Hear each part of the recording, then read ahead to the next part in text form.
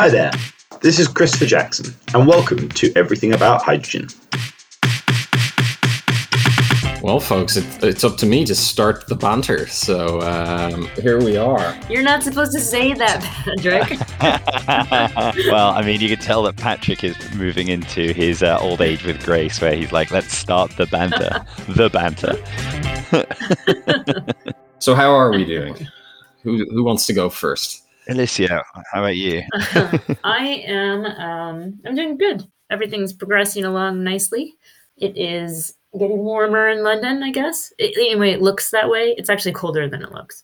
It's shock, isn't it? We've got nice weather suddenly turning up, so which is all in good time. I've set my team the challenge of we bought a hydrogen barbecue from a company called Heatley, and the team found out that even though it's certified in Australia, it's not in the UK. So their homework is to figure out how we can get this hydrogen barbecue we have in the UK now approved to run on hydrogen. And of course, we've now commissioned our first electrolyzer that's operating. So we are among the unicorn clutch of businesses that actually have a working green hydrogen electrolyzer installed. So that's quite fun. So that will be we're looking forward to doing some bits and pieces with that. We're working with a couple of different partners, so that's keeping everyone busy. Congratulations! You've jinxed the British summer by trying to buy a barbecue this far out. We bought it last year, buddy, so don't worry. We didn't get a chance to use it then, but so two summers are going to be ruined. This is terrible. Oh. Yeah, probably, but we've tried to be more cheerful. It was a pretty bleak energy day in the UK. End of March, the government did. It was supposed to be called Green Day, which, as someone said to me, just shows that the government's average age must be pretty high. That no one drew the link to the American indie band. But then Rishi Sunak doesn't like the word green because it doesn't win in votes, so they changed it to Energy Security Day. And then they pronounced nothing to do with energy security. They just pronounced a lot of lobbying money going to big oil and gas companies. And I think someone had a great pie chart where they said, small little slithers. There's like a slither for EV charging. There's a slither for battery electric vehicles. There's a slither for heat pumps. There's a slither for green hydrogen. And there's this massive, 80% plus of the pie, which is carbon capture, oil and gas. so that was the excitement that we've had. So frankly, I think after that kind of run we've had for the start of the year, Patrick, I think if it rains all summer, that's not the worst news we're going to get all year in the UK. That's a bleak enough picture to begin with. Maybe you can give us something more cheerful, Patrick. What about you? Tell us about how the hydrogen hubs are going to be more exciting. Maybe. I mean, we are, in the last steps of application time, and on April 7th, those applications go in, and then we see.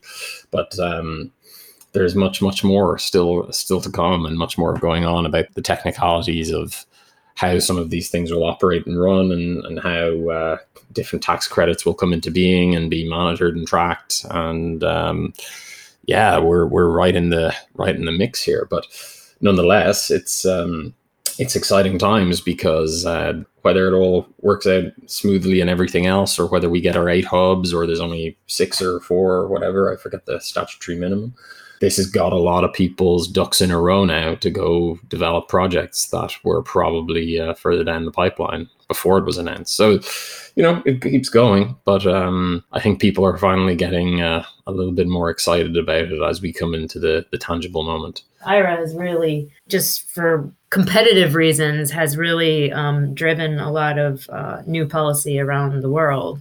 And Chris and I just missed each other in Berlin last week, but I was at the Canadian Embassy. Canada just announced their package, their IRA, just smaller, but Canada is smaller. But it also includes, Canada does have a lot of minerals and things that are necessary for the supply chain. And they obviously have energy. So that's some good news. And I really do think that IRA has really kicked a lot of countries into a higher gear, just for competitive reasons only, but it's still, it's a positive. It's unfortunate that we're not getting it in the UK, but other places have taken note.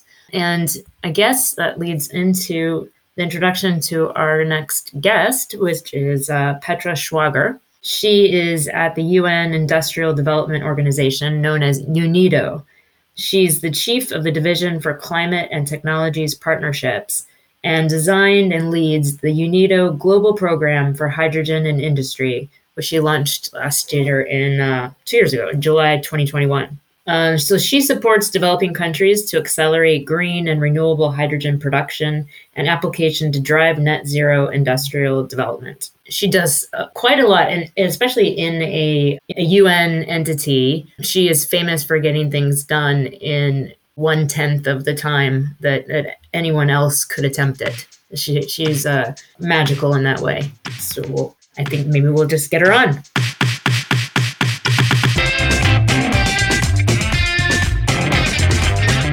Petra, how are you? It's so good to have you on the show. Thank you so much, Alicia. Wonderful to talk to you. I think we have a lot of questions for all the exciting things that you've been working on. Oh, wow. Well, yeah, it's a long list of questions. Hopefully you'll forgive us for them all. Maybe I'll kick it off, right? It's a pleasure to have you on. I suppose, could you tell us a little bit about UNIDO, your position as the Chief of Division for the Climate and Technology Partnerships, and what you focus on, and how you got there, how your career led you on this track? And how do we pronounce it? Because this is the other thing, getting the names right. What should we be calling it? Is it UNIDO? UNIDO? How do you refer to it? Well, it's UNIDO, it's United Nations Industrial Development Organization. And yeah, we have our headquarters in Vienna. And what we actually do is very much aligned with SDG 9. And SDG 9 stands for Sustainable and Inclusive Industrial Development, and means we see industry as a means to fight poverty. And the other parts of SDG 9 are innovation and infrastructure, and this is what we're doing there. Yeah, and in my division, we bring forward new innovative partnerships and technologies, and among others, it's the new program and partnership of hydrogen in industry, where we very much focus on bringing this forward in developing and transition countries, and making sure that there is a fair hydrogen transition that doesn't leave anybody behind. Yeah, that's my division, and that's my work there. I started my work at UNIDO in Mexico, in our Mexican office, and then I was moving on from resource efficiency, circular economy, green chemistry. So always then looking for new elements, and also one of my previous projects was on chemical leasing, which is a new service-based business model. And so here I am, starting where I started also the hydrogen. Pretty interesting. Can you tell us a little bit more about your new baby, the UNIDO Global Program and Partnership for Hydrogen in Industry? Yeah. What are you hoping to accomplish? I mean, personally, is green hydrogen is something that I have for breakfast, lunch, and dinner during the last 2 years, and it's really becoming it's my passion. I believe it could be a game changer. And it could be a game changer especially for the global south, but we have to get it right. What we hear in the last years, the dialogue is changing a little bit, but everybody wants this new fuel of the future. There's a lot about talking about exporting it, but very little about what can the countries get out of it. What is the share that countries in Africa get from it? How can this fuel from Africa also be a fuel for Africa, and fueling a new industrial development that is so much needed for the continent, that's so much needed for the young people as well. We need employment. We need to generate new industry that leave more value added in the country than not only exporting it. So what we are voting for in our program is to look at this and to see how through hydrogen they can attract new industries, and then instead of or in addition to exporting green hydrogen, export green goods. And maybe just picking up on that, because I mean, I remember, previously in what feels like a long time ago, and probably wasn't all that long ago, but when I was doing green hydrogen with the World Bank, we were trying to look at this topic at the time and what we could do. And I think one of the tensions at the time was that many developing countries were very keen on the idea of exporting hydrogen, and that was sort of the focus. But actually, where we were trying to encourage people more was to say, well, yes, there is an export opportunity, but actually the big opportunity is domestically, because you are going to need energy, and it needs to be sustainable energy. And actually, if you can build a ecosystem and those capabilities internally, that will help a lot. One of the questions that I sort of had for you and UNIDO, now that you've we're working on day to day, and for me it was a few years ago, is has that sense of how hydrogen could be a game changer for the global south changed? I mean, is there still this feeling that when you speak to countries and governments, they see this as an export only story and that's really all they want to talk about? Or is there much more of a openness and willingness to say, actually, no, we do want to think about how we can use this within our own industry and within our own energy system? Yeah, great question. I think it changed. I recall 2 years ago, we were talking with countries like Chile. A lot was about export and not about also using it at the for the domestic market. Countries like Morocco always had it clear. From the beginning, we want to use it also to develop our own industries. In countries like Egypt, it's changing, and it also always depends with whom you're talking. No. There is, of course, and this is something we all have to recognize, countries need the money from the export to build up their hydrogen economy. Because mind you that if you take a credit in Namibia or in Egypt, it costs you much more than if you would do the same in a European country or in the US. So these countries need the dollars, need the euros to build up also their industry. So you have to look at both, export and local application, and then it will vary also from country to country. So Namibia maybe will go first for exporting mainly green ammonia and building up. I mean, you will need like 50,000 people just to build up all the hydrogen plants that are there. So you're creating a first part of economy there, employment there. But then if Namibia manages to also explore collaboration in the SADC region, then I think it could have a greater chance also to build up its own industry and value added. But just maybe on that one before I jump over, and the team famously know that I ask follow-up questions, so Patrick's probably smiling behind a screen and Alicia is smiling. The obvious thing here is that, there's a temptation to jump to big straight away, but one of the tragedies of global energy in the global south is that energy is more expensive today anyway, and that the global south often pays much more for energy than we do in the developed world, and is often far less stable and secure. And so I guess I just wanted to push a little bit more and say there are already financial use cases today in the global south where green hydrogen with solar, wind, and batteries are cheaper than fossils.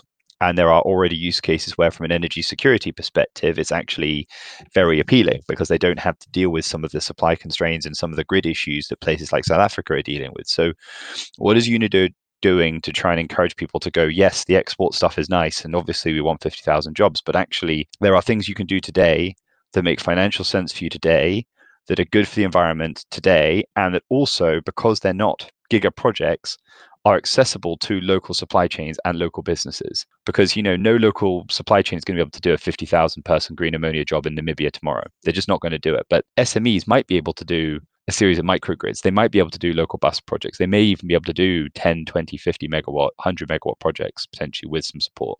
So what's UNIDO doing in that area? Yeah, I mean, first of all, you're absolutely right. Developing countries should jump immediately to renewable hydrogen. They should or renewable energy, and not just pass by the use of unsustainable energy sources.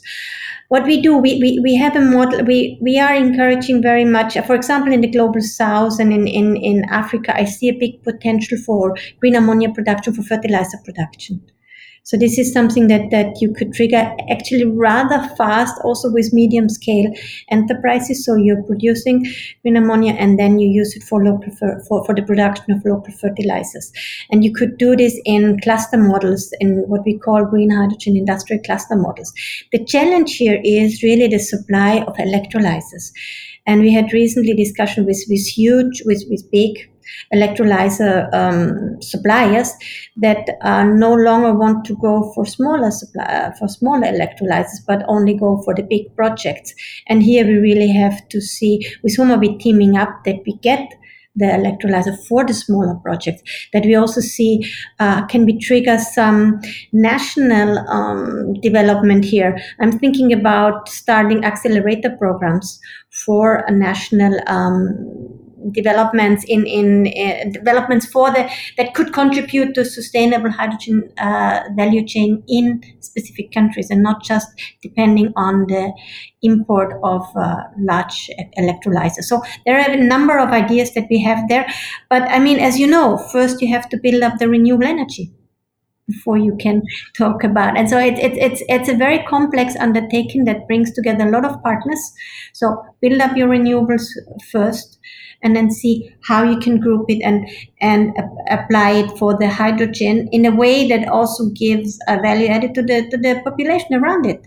I mean, look at demand. We talk about the oasis where you have also water supply for the locals, and not just for industry use. I hope that makes sense. It's a very complex undertaking, so you have to really team up with a lot of partners, and we do team up with World Bank, by the way.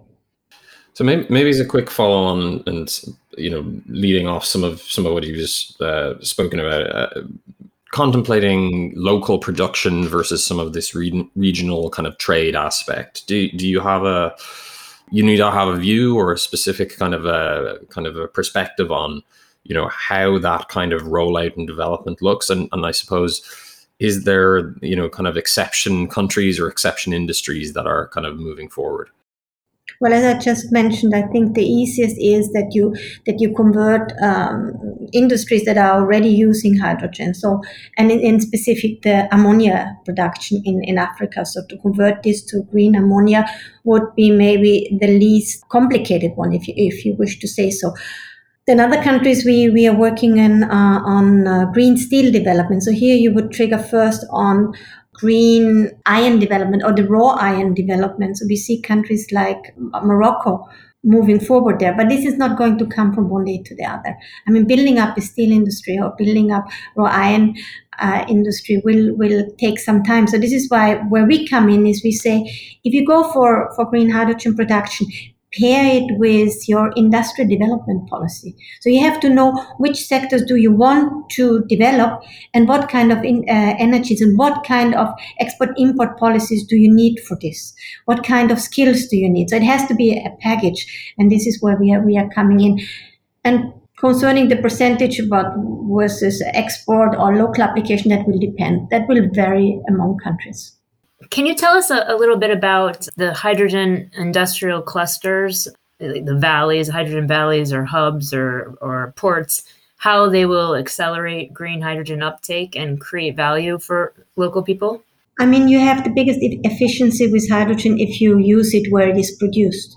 So what we want to inspire and what we are going to test in a few countries now is you bring the renewable energy production as close as possible to the production of hydrogen, and then you see that you use it immediately for industries, for green ammonia production, or even then steel at the later stage. So through this you will have a bigger efficiency on the use of hydrogen, and also on employing nationals and having a value added for the region itself.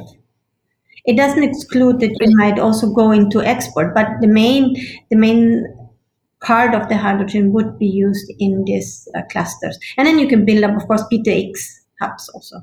I assume local industries would use the hydrogen, but also if you have inexpensive green energy, both electrons and hydrogen, you could attract companies to put production facilities in these places. It could act as a magnet for FDI. Is that one of the goals as well, or is it more of a self-reliance concept? I mean, let's be frank. If you want to build up, let's say, green steel production in those countries, you will need to attract companies from abroad to help you build this up. It's not something that to do this from one day to the other, but I was just visiting our biggest steel production in Austria. I'm from Austria. And if you just would imagine that you want to, reallocate part of it. This is a major undertaking. So we see I don't know how far we will go in the next years, but for sure we will see an additional production in countries like Morocco, where, for example, steel industries from Europe would invest, and you see this already with the Swedish green steel production that are going to Brazil, where you also have the iron ore. So it makes a lot of sense to produce there and then export to back home. And we will need more steel and cement, and I mean, it's a growing market. I mean, one thing I was sort of wondering around this is that a few years ago there was I think eccentric's the wrong word, because everyone who was working in hydrogen a few years ago was probably eccentric, but there was certainly a pretty ambitious group of people who were developing a thing called the African Hydrogen Partnership. And they were doing a lot of work around how did they coordinate these different industrial clusters of activity across Africa, and how did they try and build linkages with people. And I think that they've sort of managed to make quite a bit of traction so since the heyday 5-6 years ago. How important for UNIDO is it to see these kind of organic grand plan strategies sort of being developed and led by the private sector, and then bringing in actors like UNIDO and MDBs behind them, or is that actually unhelpful in some ways? Is it actually, are those, because those are maybe private sector driven, they're less maybe aligned to a company's development strategies? How do you think about organizations like that and the role that they play in thinking about the green industrialization of the global south? Well, as UNIDO, maybe we are the organization that works the most with private sector. So we are not afraid of working with the private sector, and we believe that you need to work with the private sector, of course. But our role is so we do engage there, but we are very careful with whom we are engaging. We cannot engage with. We try to avoid to engage with individual companies. So rather with, if you say an organization or also associations, are rather our partners. And our role in this is to see, okay, what are additional enablers that we can bring in? We don't want to compete, and we are not competing with the private sector. But what are the frameworks that you need in the country? What are the policies? How can you make sure, like for example in South Africa, we are going to work with several ministries. How can you make sure that this is aligned? Or what I mentioned before, how can we support governments and also with the participation of the private sector to develop a hydrogen strategy that is aligned, and I keep on repeating here myself, with the industrial development of the country, because only then you will be sustainable. If you just say, oh, today I'm doing this and tomorrow I'm doing this, without having a clear, idea where you want to go, that would be very difficult. And this is challenging in countries, and I worked in over 40 of those countries where you have constant government changes, or very often government changes. But it doesn't make life easier. No, it most certainly doesn't, and that probably leads into my the final one that I had, and you can go off, which is the role of MDBs in complementing what UNIDO does, right? Because I think, as you say, the governments often change quite fast, and so actually having sort of partners who are there for the long term can be quite difficult in this context, right? And actually, the one thing that UNIDO and people like the World Bank and African and Asian development banks are able to do is to take a long-term view and be there for not just 5 years or 10 years, but actually 20, 30, 40 years, and really, really stick with these different groups. Certainly in my World Bank days, we weren't doing very much in hydrogen. We talked a lot, we didn't do much. I think Asian Development Bank was probably the same, although they did actually put some money into one or two things, to be honest. And even the IADB, Inter-American Development Bank, too many acronyms, was just starting, and they just started to do some stuff in Costa Rica, but it was pretty nascent. What role are these development banks now playing in supporting UNIDO and the rollout of green hydrogen in developing markets? And what could they be doing that they're not? Oh, that's an interesting question. At the last COP in Egypt, I actually was moderating a panel with the European Development Bank, with EBRD, with the German KfW, and I was asking them, so what makes them different? If you are now, and we had OCI, hydrogen developer, a green ammonia developer of Egypt on board, with whom we had interacted quite a bit. So what makes it different? What are you offering to industry? So we would come in. We are not a financing institution, so we would maybe bring forward and facilitate the projects, bring the partners together, but then the banks should come in and finance eventually. So the role is very important of these DFIs because commercial banks are still too afraid to enter into this, highly risky market. What they told us when we interviewed them, at the moment we are doing a study on this also, what's happening. But I believe the banks are still too risk averse. They're putting too many conditions on hydrogen developers, and this is why it also takes too long. We all know that this is not something like it's not solar energy. It's not that you just have to develop renewable energy. You have to develop the whole value chain. You have to develop the electrolyzers. You have to see that you get also long-term purchase agreement. When you're investing, their prices are still high. So it's a risky business, but I think DFIs are sometimes making it more risky than it is. So we are trying to work with them to de-risk and to come in with new ideas, and maybe also building the trust that you can invest in this, and that's not something that will fail tomorrow. I think that is what our task is in all of this. But Petra, you spoke to obviously the existing industries that various kind of countries and regions have. How do you contemplate, or how do you encourage the potential off-taker profiles of next step industry to emerge here? One of the questions that I often deal with within our work streams is around resiliency of supply and kind of consistency of kind of market positioning. How do you kind of talk to those kind of demand side sectors for hydrogen within the global set? Could you develop on the demand sector a little bit more? What? Well, for instance, the steel positioning that you spoke as it being an example. We could speak to any potential hydrogen offtake sector that could emerge that isn't a pre-existing industry within a country. Well, we do work with them already in some of the countries, and we talk to them on the development of their own industry. So. Will take a few years. I think that the main important thing is that you go step by step. You build up your renewables. You get the electrolyzers in place. You see that you also work, for example, in countries like Morocco, where you know that the car industry is going to ask for green steel. So that will be a bit easier there. Or you have already a perspective that somebody is going to purchase your product and also is willing to pay the higher price. Is this what you're referring to? Yeah, you have to kind of show the system, right? You're working with private sector in these next step industries past just the existing markets.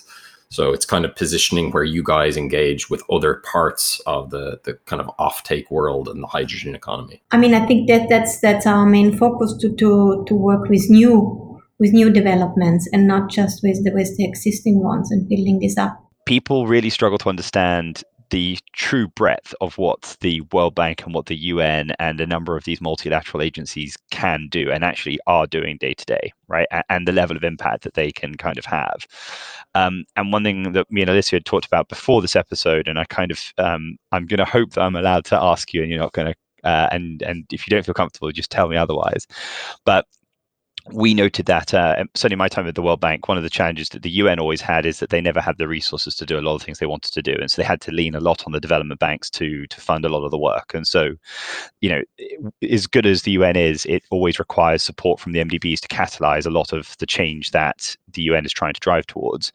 And the particularly live debate at the moment is obviously, are the banks lending enough? And that's been a challenge that's been put to the MDBs is, are they being too conservative with their balance sheets, and are they doing too much to try and maintain AAA as opposed to going out? And this clearly has been a big tension point within the donor community as well, because a relatively small amount of donor contributions has a disproportionate impact on net funding from MDBs. You were touching on this point about risk aversion, and so I couldn't sort of leave without coming back to you and going, in your view, given the work you're doing with UNIDO, do you feel that we are missing a window here where if the MDBs could be bolder, that there is a lot more we could be doing to really catalyze some exciting developments? And maybe the follow-on of that, what is the consequence of not acting now as opposed to waiting and doing this later? Well, I think much more could be done. And if we, I mean, our role is as I mentioned before, it's not about funding. No, it's about really working with the partners and bringing them together. I think our main advantage, and also if I talk with potential purchaser in Europe or so is to create an environment in the country that is that de-risks investment and that enables also, and if we go hand in hand with DFIs, that we really create the conditions that are needed, that maybe also they can trigger more investments and faster investments in these developments. And if this is not happening now, we are going to miss the train. We are going to miss the 2030 goals because it just takes time. And I think some of the people I'm talking to, they are already a bit, they thought, oh yeah, 2018 we start with the super hype for green hydrogen. So yeah, and then they saw that it's much more complicated than that. You need people that are doing this. You need how do I get the permits done fast that I can construct my plans? How do I get the buy-in from the different ministries? I mean, you don't have only one ministry. You're not dealing just with the Ministry of Electricity. You're dealing with many more ministries. You have to look into water. You have to look into land use. You have to look into social issues, especially in South Africa. And this is also why their roadmap is called the Hydrogen Society Roadmap. So there's a lot of issues where we can come in and facilitate this. And as you also mentioned before, we are there not just for 5 minutes. We are there for longer, and we don't have our own interest. And an important element, and this is what I was just presenting here, I'm at the moment at the G20 in India for the Energy Transition Working Group, presenting the work that we're doing on standards and working with ISO on a new standard for hydrogen that looks also into CO2 content. And in November, there will be the first methodology coming out. And here then our job is to see how can we enable developing countries to participate in this dialogue, but also how can we train or how can we undertake trainings at national level that they know how to comply, that they can know how to check. So just to bring them into this standard discussion. This is something that UNIDO has been doing for quite some years. And quite necessary for the whole industry, really, not just the global south. We need to have agreements on how we measure and track and name products. Just a last one. Do you have any exciting plans for COP this year, or any other milestones or announcements coming up? Anything to share? Yeah, I think for the COP, what we're discussing at the moment is to look more into the SDGs and hydrogen, so the impact on the different and SDGs. So maybe we will have a session on this. I think considering that the COP is in the UAE, water consumption will be quite an issue. So we're also looking into developing there some studies, partnering with some stakeholders. A lot of discussion and a lot of opinions on water consumption. But the truth is, many do not know. We don't know exactly because we don't have the big plans yet. So do we really know how much water is going to be consumed, how we are going to do this? So we have to work with really practitioners and get their opinion, and not just do studies without talking to the industry there. So this is what we want to do more. Sure. That makes a lot of sense. Well, thank you, Petra, so much for coming on. I know you're about to rush off to another place. You're always in flight. So really, really was a pleasure to have you and get your viewpoints, and really all of the activities and that you're working on are just going to be so beneficial for the global south and general decarbonization. So thank you for what you do, and also thank you for joining our show. Thank you so much. And then thanks for joining with us. And we will need everybody on board here for this just hydrogen transition. Absolutely. Yeah. Thank you very much. Absolutely.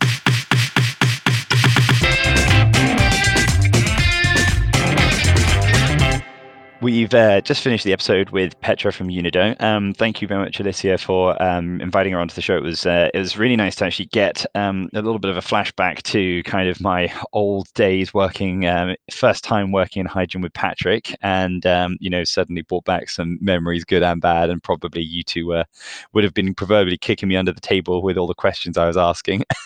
That's always the case, Chris. That's always the case. Exactly, nothing new there. But I wanted to get you guys to share some of your perspectives on the call, and I guess whether you were surprised by anything that Petra sort of raised, or if you feel that there were any areas that maybe weren't as explored as much as we would have wanted to, and that maybe are ones for us to come back to. So why don't I start with you, Alicia, and then over to Patrick? Sure. Well, I work with Petra a lot, and because our projects are all sort of these ecosystems, they track really well with what she's trying to build, the sort of hydrogen valleys and these areas that can be eventually have circular economies, but you start with whatever is necessary in the area, what that can be electrified, or you can use hydrogen, and then build from there. So I wasn't really surprised by much of what she's saying, because I do work with her a lot, but I have not seen development banks as active as I would have expected. I know that they're interested in the area, but I haven't seen them really get involved and sort of help a country to move forward with a hydrogen strategy, whereas UNIDO has been doing that. They've been engaging directly with governments and helping them with their hydrogen strategies. But I think that since funding is usually the biggest issue, and as she pointed out, one of the reasons that the Global South or developing countries, however you want to call it, one of the reasons that they need to start with exports often is because of their credit. So they need to be able to build up by selling something to a high credit off-taker. That's the only way they can get financed. And then once they've got that rolling, then they can potentially also use the product for themselves, whether it's the electrons or the hydrogen or the actual product like steel. So it seems like this would be a shortcut to starting with export might be if there was a little bit more development bank support for doing local projects as well as export, and not sort of waiting until you've already done the export. That would sort of be my viewpoint, but I'm not sure if Petra would agree with that or not. It would make things a bit faster, I think. Yeah, it's to that point, right? It's never binary, right? You never go just one way or the other. There's always this kind of, how do you build the kind of credibility, the resiliency within systems, whether it be for, as you rightly flagged, like an export kind of orientation around this, or whether it's that supplemental ramp, from building out new facilities and how those pieces come together. And that question is in the most advanced markets in the world, never mind, emerging markets. And this opportunity in Global South more generally is, frankly, from what I've seen of it, absolutely incredible. In terms of both a potential to develop best-in-class projects, but also to have a very, very kind of significant impact on, general kind of human well-being and equity and industrial kind of trade as well. And it's a complicated picture. Simply, if we want to hit our kind of environmental targets most generally, like, we need to do this as collectively, right? And whether you are a developer, whether you're sitting in an MDB, whether you're a financier, this is part of this pathway. We really don't have much of a choice in it. And I'm very interested to kind of see, as we get these kind of first-in-class projects built in various different regions, what that does towards the kind of the floating prices in these regions for hydrogen and derivative products, what this does to those local markets, what that trade that enables, and what kind of the macro, the regional macro kind of implications that start to emerge from that are.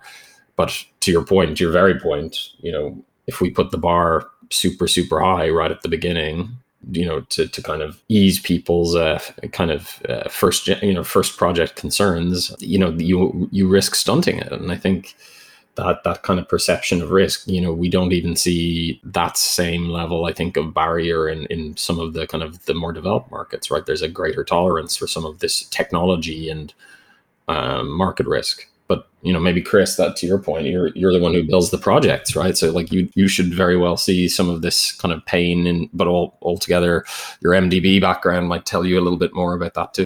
Yeah, I mean, it's really interesting, right? I mean, I think the Global South, the opportunity for green hydrogen in the Global South and for decarbonization is absolutely phenomenal. And I do feel very passionately that we are completely squandering it. And I think the MDBs, frankly, have done a really poor job.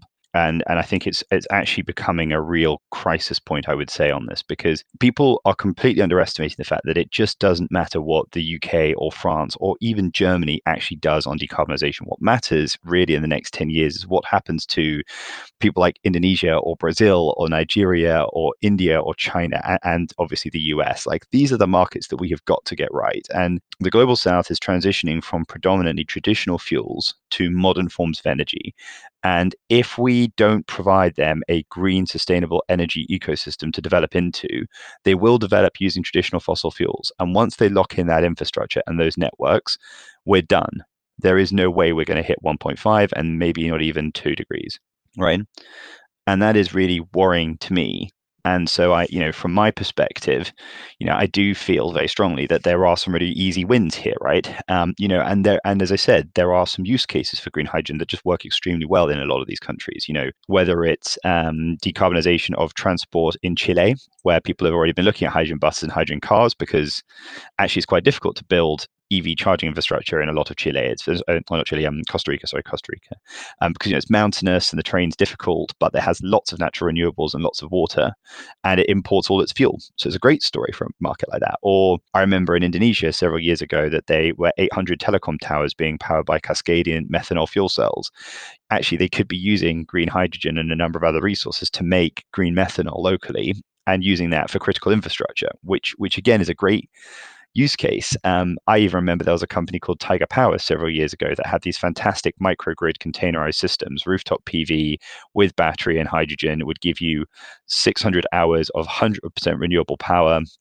And I think the cost worked out at something like $240 to $300 per megawatt hour, which people in the developed world would say is expensive, but in off-grid locations and in some islands in the developing world, $300 to $700 a megawatt hour is pretty normal. And it would be 100% local, 100% renewable, 100% developed and value added locally. So all these opportunities are there, but they're not being captured. And I kind of was getting onto this theme with Petra. My worry is that everyone's going straight to the big projects, and these big projects will never materialize fast enough. And the supply chain and the skills base is not there in these countries. It's one thing to retrain staff in UK North Sea or in Oman or in a place like Australia who have skills and knowledge around around natural gas and hydrogen and oil. It's another thing in a market like Namibia or in a market like Morocco that doesn't have extensive experience to suddenly have not just 100, not just 1,000, but tens of thousands of skilled, knowledgeable engineers in this space in a very short time period. So I do think there is a much bigger role for UNIDO and the MDBs to be getting involved in getting early projects, smaller scale, off the ground faster, building that local knowledge, building that local supply chain, and de-risking it. Because yes, it's scary for an investor to come in on a multi-billion project, but they don't need to from day one. They could do a 20 million, a 50, 100, and MDB should be, we pay them as the developed world to take risk, and they're not. Yeah, we pay them to take the risk the market doesn't want to take. So, they should be there when the banks are too scared, and they should be the one to go in first into a new industry, especially like this, where we have an opportunity to leapfrog traditional fossil fuels into something that is green.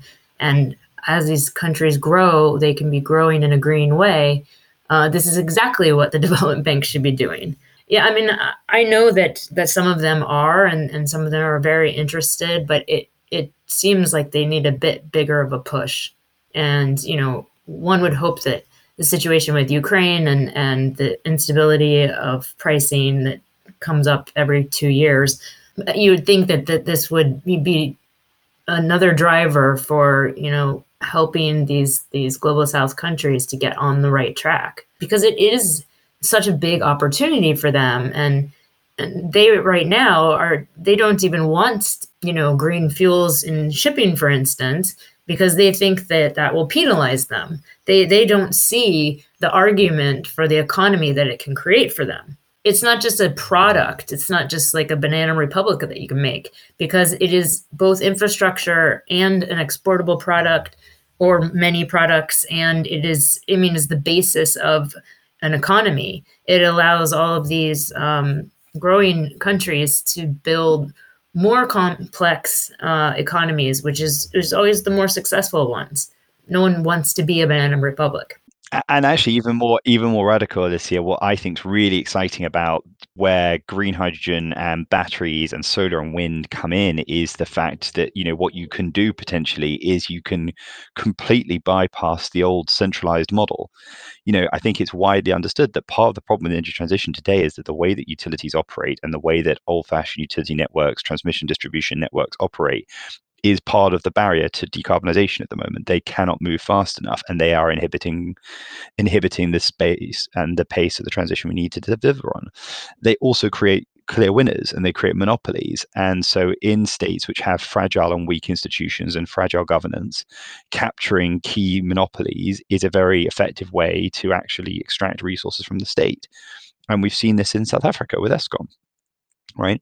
And so actually building distributed smaller scale infrastructure assets and being able to have them dedicated for customers, whether that's a mining customer, whether that's a food producer, whether that's a steel site, whether it's a fertilizer plant, whatever it might be, is revolutionary. And it completely undermines this kind of monopolistic structure that has hamstrung a lot of development in these places. So I think that's the other thing that's really exciting about this. I actually think, if the UN and MDB mandate is not just development, it's also social development, it's also democratic and, broader social liberal rights that are supposed to be associated with what they're funding, then decentralized energy in some ways is one of the most radical ways to unlock and democratize these markets, and they're not investing in it. And I think it's unforgivable in some ways. And I don't really understand how they can be funding, the World Bank is still funding natural gas projects.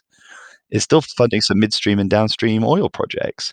They've only just been bullied to stop doing coal. I mean, it's outrageous that is considered low risk in the context of a climate crisis, and yet getting them to do something like green hydrogen with people like a Siemens or, people like a ThyssenKrupp or whatever is considered to be high risk. I mean, it's what planet these people on is just unbelievable. It really is. I mean, if you look at every developing country, the IFIs have come in and they've invested in cement, concrete, all of these high greenhouse gas emitting industries. Beer is usually one of them. Like just within their own portfolios in every one of these developing countries, there is an opportunity to decarbonize. And that could be a really easy way for them to start with their own portfolio. And obviously they don't usually own the majority of the company, but they usually have quite a big say, and they provide different types of funding to do different things. But yes, I mean, it's sort of an opportunity for a daisy chain of microgrids that have leapfrogged traditional energy and can use what's locally available and what makes the most sense for each industry. I don't think we necessarily have to miss the chance. We're definitely talking about it right now, but I think it would be comforting if people would go faster. Yeah, and the thing is, the development banks I've seen, and this is where I think there is a trick from UNIDO, and there's something with Petra that would have been interesting to get into, but for another time, is when they work well, it is incredible what they achieve. So I remember being at the World Bank where they were trying to help Egypt with one of its first big solar sort of rollouts, and the problem was that the utility at the time basically wasn't credit worthy within Egypt, and there was no policy framework for solar. And it was amazing because the World Bank, all different branches actually coordinated, and the World Bank main group, the International Bank for Reconstruction and Development, IBRD, recapitalized the utility in exchange for a new policy law that was set in place in Egypt, saying that there would be a fixed price for solar and there was a regime and that they would buy it and they would commit to integrating it, and they made land available for development. The IFC provided private sector capital for developers to go out and do the development work on the solar and to make sure that people could fund it. And then the MIGA, the Multilateral Investment Guarantee Agency, provided a credit political risk insurance to lenders so that if there was a change in government and there was a change to the feed-in tariff that had been negotiated by the IBRD and the Egyptian state through the utility, then the MIGA would underwrite it.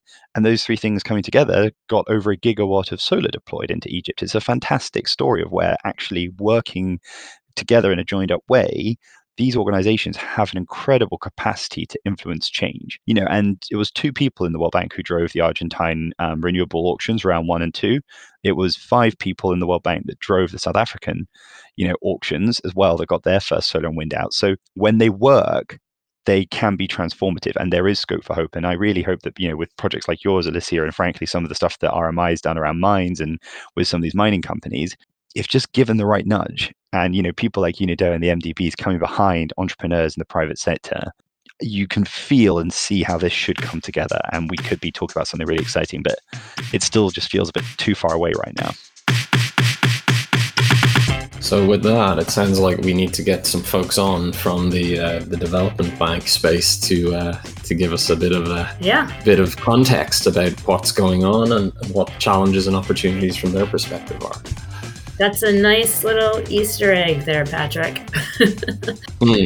And on that bombshell. Exactly. I guess we'll say goodbye to our listeners. And we promise a follow-up to continue this conversation. Absolutely. Looking forward to it.